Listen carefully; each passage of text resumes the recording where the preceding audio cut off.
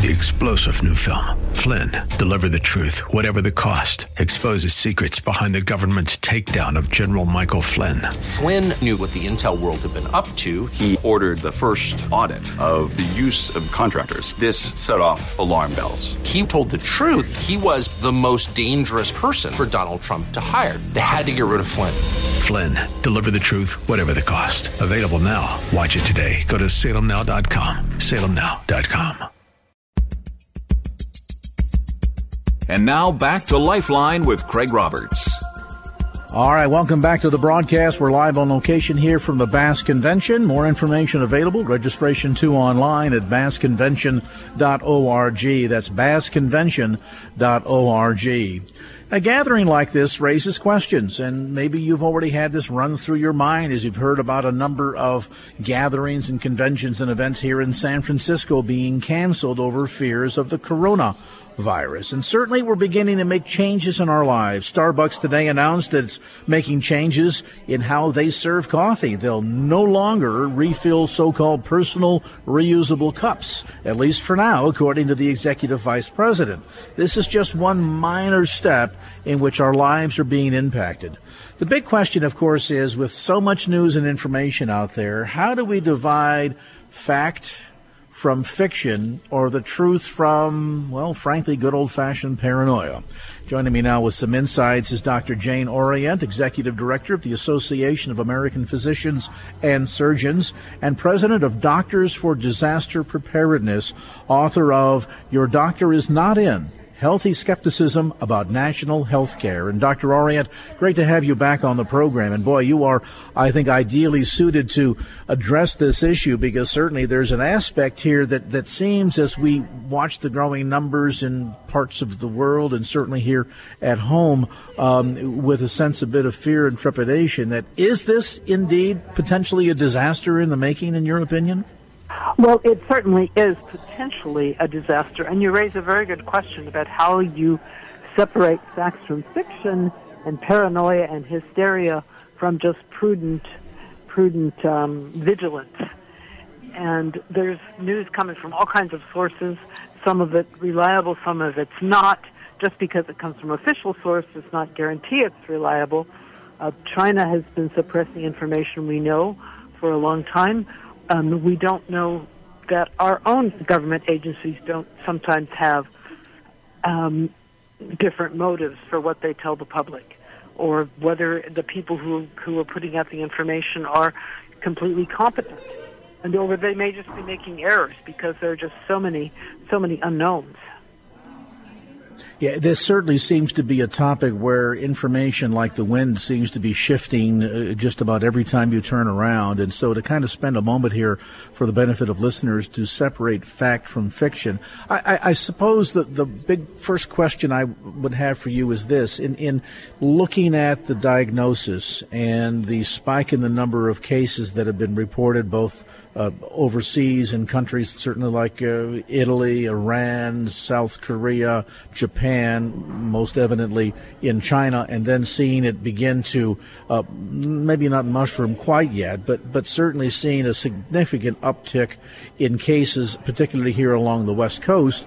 And one of the things that we repeatedly hear from healthcare professionals is, well, if you want to most effectively combat this, wash your hands. And I thought to myself, well, my mother will be pleased to know that it took 40 years to get me here, but having to wash my hands without being asked is now something I'm engaging in on a daily basis. But is it really true? Is that something as basic as that really effective at reducing the risk of contamination? Oh, I think it is effective, and it's very, very important to wash your hands thoroughly with soap and water, 20 seconds at least of scrubbing. And I think the reason is that one way to spread this virus is that it lands on a surface that people touch, a doorknob, a tabletop, and can persist there for hours or even days. And then you touch the surface, and then you touch your nose or mouth, or you touch your face, you touch your eye, rub your eye, and then you have inoculated yourself. And so you do want to be careful what you touch, and particularly don't carry whatever contaminant it is to your face. We're hearing warnings about avoiding large crowds. We're hearing here, certainly in San Francisco, more news of organizations like Facebook canceling conferences, things of this sort. Is it wise at this stage, with so much uncertainty in terms of just exactly how easily this coronavirus spreads, to start avoiding large gatherings? What are your thoughts on that? I think it might be a very good idea. We really don't know how far this has spread. We see the numbers spiking up, and part of that may be because of an exponential phase of an epidemic. You have 2 cases in 4, and then 8, and then 16, and 32, and it doesn't take long to get to a very huge number. And the other thing is that we have tested very few people in the United States, maybe only 500, until very recently the CDC started allowing people other than themselves to conduct the tests. In South Korea, they screened probably 100,000 people by now. So we don't know how many people are asymptomatic or have had mild symptoms that they recovered from, who had the virus, who came to the United States from China long before China acknowledged that there was a problem. And we don't know how many of those tests are false positives. So we're just dealing with a lot of unknowns here. Certainly if you go to a big game and then you hug and smooch with everybody around you afterwards, you're likely to get infected with whatever's going around, be it influenza, infectious mono, or the coronavirus. So it sounds like at this juncture, with, as you indicate, so many variables, so many unknowns, that this is really on the leading edge of this virus. We have no history with it, so the medical experts are still themselves beginning to understand how readily is it transmitted, how quickly can it multiply, how long does it survive, on surfaces and so forth. And so I guess at this point, do you recommend more of an abundance of caution? I think abundance of caution, and also be prepared, because if a quarantine is announced, it may happen rather suddenly, and you may want to self-isolate even if not commanded to do so. But do you have any food in the house? Do you have the prescription drugs that you rely on? The government is now recommending you be prepared for 2 weeks, and I think it probably needs to be longer than that. But that's just a prudent insurance policy, no matter what the emergency is. And a lot about this is it is novel to us, so we don't have any immunity that's been building up over decades or generations. And we don't even know what the mortality rate is. It might be much worse than the flu if you get it, but we don't have a denominator, of how many asymptomatic people who just never even get any symptoms or get over them very quickly are walking around. So when we hear a sense of uncertainty or conflicting information coming from a variety of sources out there, and as you indicated in your opening remarks, some of this is because we're just seeing the information coming in quickly and it's changing very rapidly. Some of it is some agendas out there, quite frankly, where there's a benefit to someone to let's say, downplay some of the numbers. But aside from that, it sounds like we really need to cut healthcare experts some slack on this, because it's just moving very fast and you really haven't had an opportunity to fully study this. Yeah, I think that is definitely the case. And just need to stay tuned to the news. One source that you might look at is physiciansforcivildefense.org. He's been writing updates and press releases as more information comes to my attention. So that's one source that you can look at. But certainly stay attuned to the CDC website and the World Health Organization website and what your local public health authorities tell you about what your local situation is. Doctor, we appreciate the time. I know that this is a tough topic because it's a bit of a moving target, but thanks so much for taking some time out of your busy schedule to be with us. That website, again, you mentioned was physiciansforcivildefense.org? Yes. All right, great resource. Bookmark that. And again, our thanks to Dr. Jane Orient, Executive Director of the Association of American Physicians and Surgeons. And that website address again, physiciansforcivildefense.org. 6:16 on the clock. Let's take a timeout, get you updated on some traffic right now as we swing back over to the KFAX Traffic Center.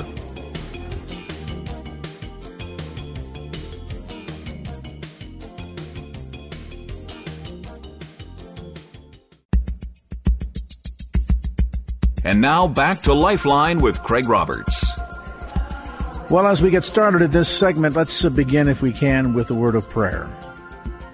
You hear that phrase all the time.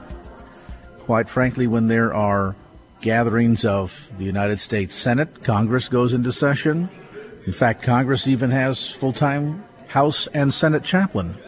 And it's not unusual for city council meetings to begin with a moment of prayer. In fact, the United States Supreme Court has twice in the last 50 years upheld the notion that a expression of community prayer before a public gathering of some sort is quite within the confines of what's acceptable under the Constitution. Sadly, though, there is a growing drumbeat of opposition, and I think it's important that we be aware of this, because much like what happened with the 1962 decision by the Supreme Court that removed prayer from the public classroom, we're seeing the same kind of assault coming down on the long-standing practice of so-called legislative prayer. To get some insights as to what's happening, we're joined by Jeremy Dice. Jeremy is the Deputy General Counsel for First Liberty Institute, a nonprofit law firm dedicated to defending religious freedom for all. And, Counselor, thank you so much for being with us tonight. First, to your understanding, can we get any handle on why there appears to be this sudden spike in the last many months to year of more and more cases of city councils that had a long-standing habit or practice of a moment of community prayer, or asking a member of the religious community to come and to lead in a moment of prayer, and now all of a sudden they're saying no more, taboo? What's going on? Well, what's happening is that there are groups that are out there that really despise any aspect of religion popping its head up in public at all. And so even though the law is one of the most settled areas of the First Amendment in our constitutional jurisprudence, they're still challenging any time religion pops up in a public setting. So if that occurs within a state legislature, with the chaplain leading the prayer, or at your local school board with a volunteer from the community leading the prayer, or even a city councilman leading the prayer by himself on behalf of the council to the council, they're coming in now and saying, well, actually they're not even citing the law anymore. They're just simply saying that those prayers ought to end because they're, quote, inappropriate and divisive. Well, it's hard to think that something would be inappropriate or divisive when the men who actually framed the First Amendment did so after they were opened in prayer by a chaplain during the Constitutional Convention, during the first Congress. So this is one of the more unique and unifying aspects of our country and our civil tradition. Well, moreover, the expression of faith in the public square has, as you indicate, been since day number one, and it shows itself to this day on multiple aspects. I mean, we carry it on the money that's in our pockets. We see it carved into limestone at the United States Supreme Court. It is integral to both the Declaration of Independence and to the United States Constitution. In fact, historically, every aspect of our nation is founded on not religion per se, but on the principles that are promulgated by the Christian faith or Judeo-Christian faith in general. And so, this is the sad irony here, is that it has been a long-standing tradition, but it seems to, as you're suggesting, go to the heart of the notion that there are certain people that wish to do everything that they can to sanitize any aspect of faith from the public arena. That's exactly what's happening. And they're saying that this is somehow divisive and inappropriate, but that can't be the case. Look, just last year, First Liberty Institute litigated a case at the Supreme Court of the United States involving a World War I Veterans Memorial, happened to be shaped like a cross on public property. Well, that case, which is called American Legion versus the American Humanist Association, they wanted to tear that monument down, and it protected that. Well, in that decision, the Supreme Court said a plurality of the justices noted that the practice begun by the first Congress stands out as an example of respect and tolerance for differing views, an honest endeavor to achieve inclusivity and non-discrimination, and a recognition of the important role that religion plays in the lives of many Americans. They're talking about the practice of the very first Congress to open their meetings in prayer. Rather than it being divisive and inappropriate, instead, they said, this stands out as an example of respect and tolerance for different views, and an honest endeavor to achieve inclusivity and non-discrimination. So the very opposite of what they allege is actually true here. By permitting legislative prayer, we actually show more non-discrimination. We show greater inclusivity, and we show even better tolerance for different points of view. Now, from the legal standpoint, as I mentioned in my opening remarks, the United States Supreme Court has, on more than one occasion in recent memory, upheld the constitutionality of such public prayer, even in the context of on campuses at, for example, a graduation ceremony. So they're using what appears to be a bit of a scapegoat to say that it's divisive, but it doesn't appear as if there's any sort of constitutional leg to stand on here, where they can cite chapter and verse, so to speak, to point out how this is beyond just making some people feel uncomfortable, but that there's actually a constitutional question that they're somehow raising.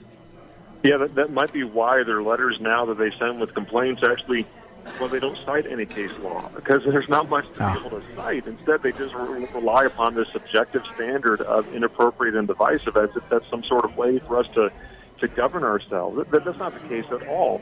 In the case of Marsh versus Chambers, which was back in the 1980s, the first case to really consider, in our democracy, the first case to consider the constitutionality of legislative prayer, the Supreme Court there said that this kind of practice is part of the fabric of our society, he said. This is an unbroken and unambiguous practice in our nation's history of more than 200 years. And so there's no doubt that opening legislative sessions with prayer is perfectly constitutional. Then in 2014, I think it was, the case of Town of Greece versus Galloway, the Supreme Court revisited this and said, wait, can we have local volunteers come in and offer these prayers? And the court said, well, yeah, absolutely. Again, this is something that we've been doing for we don't know how long in our country, probably before we were actually officially the United States of America. These are meant to provide solemn and respectful tones that help lawmakers reflect on the shared ideals and common ends, the court said, before they embark, as Justice Kennedy wrote, the fractious business of governing. It serves a legitimate function, the court says, of making sure we solemnize these events and lend gravity to the proceedings of government. So as you point out, if they're incapable of citing any sort of case law to make their argument, what is the most effective means, in your opinion, Counselor, for we as Americans who find public expression of faith important? We feel that it should not be in any fashion truncated in the public arena. How can we effectively push back against this trend? Well, there's a couple things. Number one, go to firstliberty.org and make sure you're aware of what's going on. Maybe you can sign up for our emails we send out. That gives you a lot of information that you can arm yourself with in order to better steward the government that's been entrusted to your care. But as you do that, make sure you're talking to your city council, your county commission, even your school boards. You know, the most dispiriting thing I can think of as a First Amendment litigator is when we fight, sometimes for years, to preserve these precious freedoms that we have, even issues like legislative prayer, these great traditions we've had, only to have lawmakers simply not even put up a fight when the question comes to them. You know, that's happened, as a matter of fact, out in Clark County, Nevada, the Las Vegas area. The school board there decided they got a letter that complained about the prayer, and they just decided to stop doing the prayers altogether. Well, that's so frustrating. If they had just called us, we would have at least talked to them and told them what they should or should not do. And if they had to go to court about the whole thing, which is entirely unlikely, we would represent them for free. We don't charge our clients to do the work that we do. And so there's an ally on your side. You can actually push back against these things. Don't be cowed into thinking that you have to give up these hard-fought freedoms in order to somehow avoid litigation that probably will never even come anyway. So it's up to you and I as citizens to remind our lawmakers that you expect them to fight for these freedoms and to preserve them for the next generation. And, of course, demonstratively, then, we have to be actively engaged, actively involved, and we should be as people of faith in the body politic, and to allow the expression of our faith to go into the public arena and realize that these are constitutionally protected. They're not granted. God grants the right. The Constitution protects them, but it's up to us to make sure that those protections are not eroded. More information, and as Jeremy Dys mentions, if you find yourself in a situation where you've stood up and you've gotten pushback, First Liberty is available to help you on a pro bono basis. FirstLiberty.org. That's FirstLiberty.org. Our thanks to Counselor Jeremy Dice, Deputy General Counsel for First Liberty Institute. 6:30 from KFAX. Exactly on the mark. Let's get you an update on traffic right now from the KFAX Traffic Center.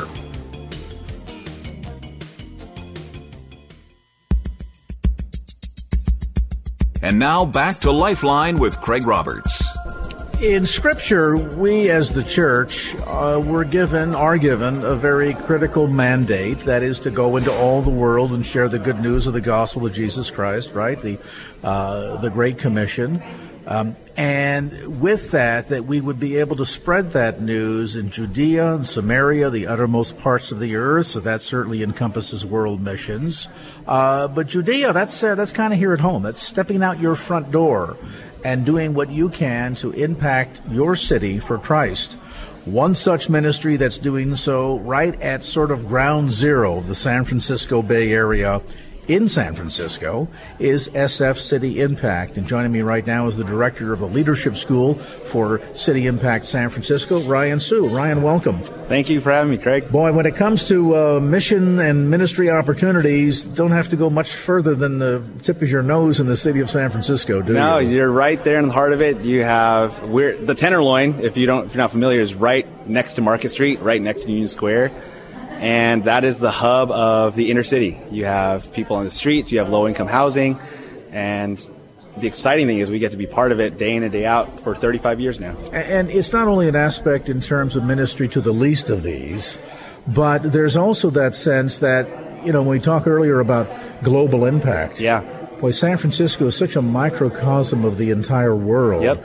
You don't have to go very far to preach the good news and literally reach every tribe and tongue, because exactly. Just about every tribe and tongue on the planet, in one way or fashion or another, are represented in San Francisco in the greater Bay Area. Yeah. When we do our door-to-door ministry called Adopt a Building, we meet people from the Middle East, from all over Asia, all the time, every single week.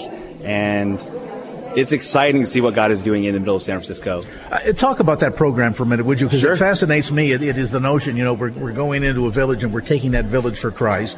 And in this case, as you're going in to take the city of San Francisco for Christ, you literally do it life by life, block by block, building by building, and to be able to go in and essentially, let's say it's a apartment building in San Francisco, to go in and to target every single resident in every single apartment in that entire building. Yeah, the idea with Adopt a Building is every Sunday afternoon we want to gather in the church from all over the Bay Area to come and go door to door with us, because we have a presence day in and day out in our rescue mission. We have a K-8 Christian school.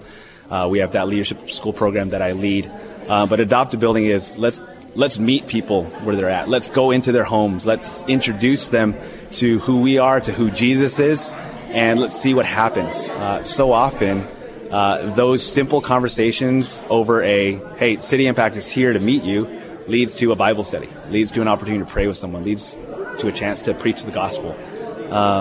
And it's fun to see the church come together as one body under the banner of Jesus, and not under the banner of our denomination or our identity. It's just, we're here to preach the gospel. We're here to talk about Jesus. Now, let me ask you a question, Ryan. Why not go and do this in Charlotte, North Carolina, or Dallas, Texas? Yeah. My goodness, you got mega churches of 30, 40,000 members there. People love the Lord. They're hungry. They show up to church. They tithe regularly. Yeah. I mean, there are some hungry fish that are biting in many parts of the so-called Bible Belt. You come here to San Francisco, this is not even the Bible suspenders. I mean, we are nothing in that regard. And some might argue that, yes, while the opportunity is great in terms of every tribe and tongue, as we talked earlier, we also have some difficult soil here. Different cultures, different viewpoints on who God is, that God is. And then you couple it with San Francisco's long history going back to the 1960s and Haight-Ashbury. And, you know, we've tended to kind of be on the cutting edge of everything that's crazy in culture for the better part of 3 or 4 generations now. So why go to a place like San Francisco to try to do this work? Yeah, well, I think for us and our organization, it all starts with our founder story. Pastor Roger Huang started the organization 35 years ago. He doesn't have your typical pastoral background. He came to know the Lord through a televangelist, but he comes from a Taiwanese family, immigrated to the United States, left home at age 17, 18, and the plan wasn't to start a ministry. The plan was to simply make a living for his family, working a couple jobs, all that stuff. He's waiting for a tow truck to service his car in the Tenderloin, and it's when he sees an injustice happening on the streets. He just happened to be in San Francisco. He happened to be in the Tenderloin. But in seeing that injustice, God spoke to him on the way home, saying, "What if thou was your son?" And in the Lord speaking to him, not in an audible voice, but just giving an impression, "What if that was your son?" Roger responds, "I would have done something about it." Pastor Roger then, the very next day, in seeing that injustice, he and his wife Maite start giving out 50 sandwiches to the city of to the people in the Tenderloin, and have never stopped. And I tell you that story because, like, often we think there needs to be a big business plan, or we need to go where all the fish are biting. But the Tenderloin is a place that is often a place where people are ignored, and people are left to say, well, if you want to disappear, go to the Tenderloin. You know, and San Francisco has been viewed as a wasteland. But over the last 10, 15 years, Pastor Roger has been telling stories of, like, God is bringing churches here. You know, and now we're seeing churches from Dallas and from the Bible Belt coming to San Francisco to serve with us. And they catch the heart of what we're doing in the Tenderloin. And one of the things we love to see is, hey, go do the same in your neighborhood. San Francisco certainly has been trend-setting. What's the old saying? You know, we kind of lead the style, we lead the fashion. Usually it starts here, spreads across the country, spreads across the globe. While that certainly is true from a societal standpoint, a cultural standpoint, do you think that could be true from a ministry standpoint as well? Absolutely. The place that would have been the least likely on anybody's list to succeed, a city like San Francisco, that God would use that to confound the wise and say, there, where you think it can't happen is how I'm going to prove that it can happen. And the power of my Holy Spirit is not incapable of even reaching out to the least of these. Exactly. When you look at where one of our properties is located, it's the house of our leadership school, right on 136 Taylor Street. Well, the city of San Francisco memorialized that block and a couple more blocks of that area of San Francisco and called it the Transgender Cultural District, the first of its kind in the nation. Well, I look at Jesus' call to us to be salt and light in the world, city on a hill we're talking about earlier, and why not be the place where the church engages with men and women of different gender identities? And why not let this be the place where we set the pace for the rest of the country and say, here's what it looks like to love people in radical ways and show them who Jesus is. Like, I have college students coming in from, like, Reno, from Michigan, from all over the country to come and serve and learn what we're doing so they can take it back to their hometowns, so they can impact the rest of this country for Jesus. Almost an incubator in a sense. Yeah, absolutely. And we're challenging people, hey, earn your degree here. Learn from us. Get hands-on ministry. Do 9 months or a summer here with us through our leadership school and see what God can do for your hometown because of your experience here. Is there sort of a Sodom and Gomorrah sense about this? And I mean that in relationship to the notion of wanting to find at least one righteous man still left standing, that it is critical to save San Francisco, reach San Francisco for Christ, not abandon San Francisco, because there is indeed so much at stake here. Yeah, I think when you look at the way that the gospel is kind of spread, like you mentioned earlier, the Great Commission, like often the work starts in the cities, right? Whether it's Los Angeles or New York, San Francisco is a hub. You have the tech boom that's been going on for a decade now. But for us, when we come together in our day in and day out work, we can't do this alone to reach the Tenderloin. The Tenderloin is 37,000 residents in 1 square mile. We have 35 staff, most of which are in our K-8 Christian school. So we rely heavily on volunteers, like to come and serve with us from corporations and that sort of thing. But what we're seeing is that when they get a glimpse of what God can do in a simple act of kindness or simple act of love and preaching the gospel to somebody, they take that into the workplace. They take that into these tech companies that have tons of influence and opportunity, where then you see Bible studies starting within a tech sector that was previously not open to Christians. just because of an act of service. And do you find it, Ryan, important that you're ministering right where you're planted? And I ask that question because some might say, well, wouldn't it be easier if you were coming in from Concord or coming in from the peninsula, dropped in, visited, dropped off a few flyers, fed a few people, but then went back home, wherever home might be, outside of that area at night, as opposed to being right there? Is that intentional, and why so? Well, I think the call of the gospel has never been to do the easier work, right? And so when we look at our ministry in the Tenderloin, we model after Jesus' incarnational ministry. So this is not just drive-by evangelism, throw some pamphlets out the window and hope somebody picks one up and reads it. No, we are Sunday through Saturday. We have a full plethora of programs where we say we're not going to let this community go because God has not let this community go. So we have a passion to engage the church in the Bay Area to say, hey, preach in our rescue mission, Monday through Friday. Come to our conference where we host 1,500 Christians annually to serve the Tenderloin. We're not about agendas. We're just about, hey, see Jesus in the church and see what God can do in the midst of that. Ryan, Sue is with us right now. Ryan is the director of the leadership school at San Francisco City Impact. Can you stay with us for a minute? Yeah. You hang tight. We're going to take a quick time out, get you an update on traffic here for a final time tonight. If you've just tuned in, our live broadcast on location once again this year from the annual Bass Convention taking place here at Redwood Chapel in Castro Valley at 19300 Redwood Road. Details about this conference over the course of the next, remainder of today. Keynote speaker again will be tonight at 7 p.m.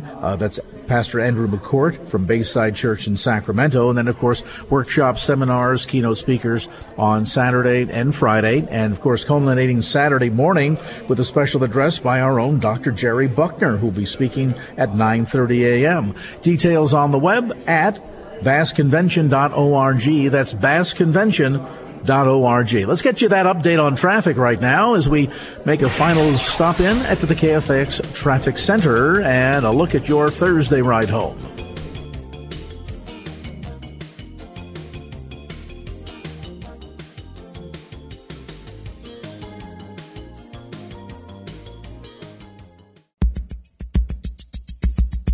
And now back to Lifeline with Craig Roberts.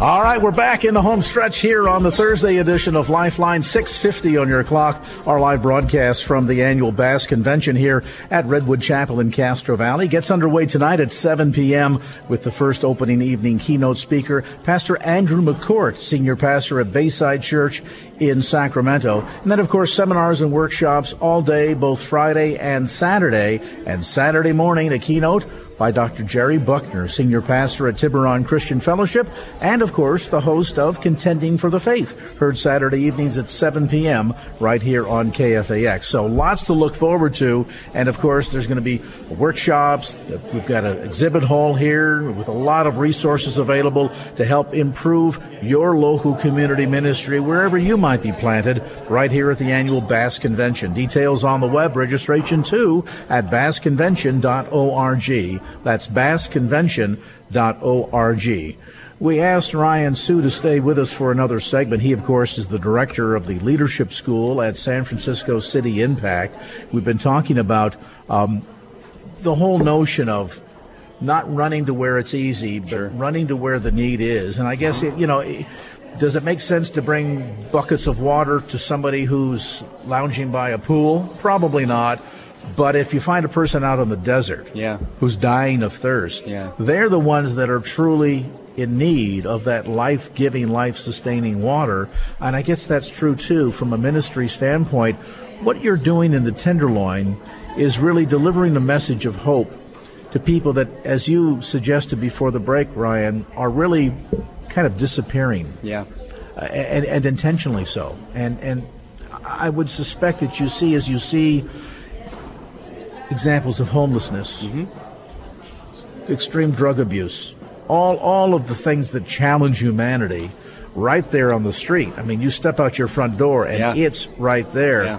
I guess really demonstrates how great the need is and therefore how great the opportunity. I would look at, I think what motivates me to get up each day is I remember how Jesus in John 4 goes to the Samaritan woman and goes specifically to this well that this woman is intentionally going to in the middle of the day, and she's trying to be avoided. She's trying to disappear. She's trying to be anonymous because of her background, whatever that may be. And you look at the people in the Tenderloin, and there's a number of reasons why people experience extreme poverty, extreme homelessness, drug abuse, whatever it may be. We just want to be a simple expression of Jesus' love for someone by simply saying, hey, we have been here for all this time. We're not going anywhere. And you may think the entire world's given up on you. Jesus is not, and a lot of people don't know that City Impact, we are actually a church as well that meets on Sundays. And we intentionally have a church in the community that our staff goes to, that our college students go to, that we worship together with the residents, because we want them to see that we're not just going to abandon this community because Jesus hasn't, and we want to, I pastor the church, I preach to the church. I could be doing a zillion other things in any other context, except God has said, be here because I haven't given up on this place. In addition to the obvious ministry components that's taking place right there in San Francisco, you're also helping to train leaders. Yeah. You're serving as kind of that should we say, the petri dish, where there can be an experience of growth, and so that examples and best practices can be taken back to other communities and replicated. Toward that end, tell us a bit about the Leadership School at City Impact. Sure. Well, one of the heart of City Impact from the beginning has been changing one life at a time. And so it doesn't matter if it's a resident from the Tenderloin or a mission team member or a leadership school participant. We want to see lives changed one person at a time. And so the heart with this leadership school program is seeing excited young Christian leaders saying, I want to do something with my future, with my time right now. I don't want to wait 10 years for a college degree. And so we invite students from all over the country, all over the world even. We've had students from South Africa. I have a student applying from Brazil to serve in the Tenderloin, to get hands-on ministry experience. And some earn college degrees through some of our online partnerships. But they serve for a season. They learn from us, from our staff who's committed. They read the Bible together. They attend church. They serve in all sorts of contexts, basically Sunday through Saturday. And then we say, hey, now go do this wherever you end up. One of our students is now a missionary in Ireland. One of our former students, another one is a youth pastor down in Southern California. Another is an accountant in Sacramento. We believe that ministry and leadership is not just in the church, but in every arena and aspect of life. And nothing more effective than marketplace evangelism. I mean, let's face it, we all have an opportunity. We don't have to wear our collar on backwards in order to be engaged in ministry. Yeah. Each and every one of us, we come in contact with the guy at the grocery store and the kid who delivers the newspaper. They still do that, I guess, some places. and everybody that we come in contact on a day-to-day place in the marketplace are all opportunities for us to share our faith. Yeah. The Great Commission is, as you are going, make disciples. It's not just go to a specific one area across the globe. As you're going, wherever it may be, make disciples. So if you have, in the course of our conversation here tonight, really piqued the interest of somebody listening saying, this could be for me. Yeah. I have a sense of adventure. Yeah. I like to go and learn in a place where if you're successful here, you can take this and replicate it absolutely anywhere across the planet, no matter what the boundaries may be. Yeah. Toward that end, if folks want to get more information about the Leadership School at City Impact, what's the best way to do it? If you want to get involved with the Leadership School, simple thing is go on our website, sfcityimpact.com, and the cool thing about what we do is so multifaceted. You'll see the whole list of our programs, from Leadership School to our K-8 Christian School, our Health and Wellness Center, which is a medical clinic in the Tenderloin, Rescue Mission, whatever it may be. You can hop on our website and see that. Another great step into ministry in the inner city is our conference. We have an annual conference that's happening this year on July 18th, where Christians from all over the Bay will come and serve in the Tenderloin. And it's not your typical Christian conference. This is a great conference. We're at Fast Convention. You're learning, you're experiencing, you're reading from the Bible, you're learning from leaders in very practical means. But we have our session in the morning for our conference, and then after that, it's serving all day long. It's doing ministry in the Tenderloin. It's washing someone's feet. It's going door to door. It's making sandwiches for people. And then coming back in the evening saying, now go do likewise. Go back to your hometown, do the same thing. And, of course, in addition to those opportunities, for people on a more, shall we say, drop-in basis, that say, you know, I really like to get better equipped in the local church where I serve. Sure.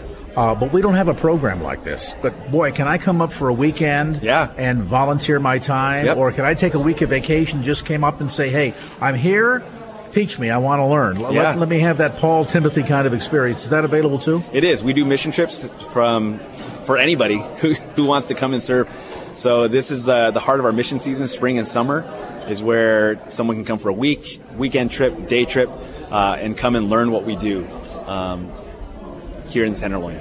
Good stuff. Yeah. City Impact, and again, information available at sfcityimpact.com. That's sfcityimpact.com. And if you have questions specific to the Leadership School at SF City Impact, you can reach out to Ryan directly. Easy. It's Ryan at sfcityimpact.com. Or I'm going to give out your private personal cell phone number. No. Is this it wouldn't be the first time. I want to make sure I have the right number. Which is the best one for me to give out? Because I've done that before. All right. Do it. Area code 415. Jot it down. 415-909-8975. That's 909-8975 in area code 415. Or on the web at sfcityimpact.com. And Ryan Sue, thank you so much for dropping by. Thanks for the time, Craig. Let's do it again.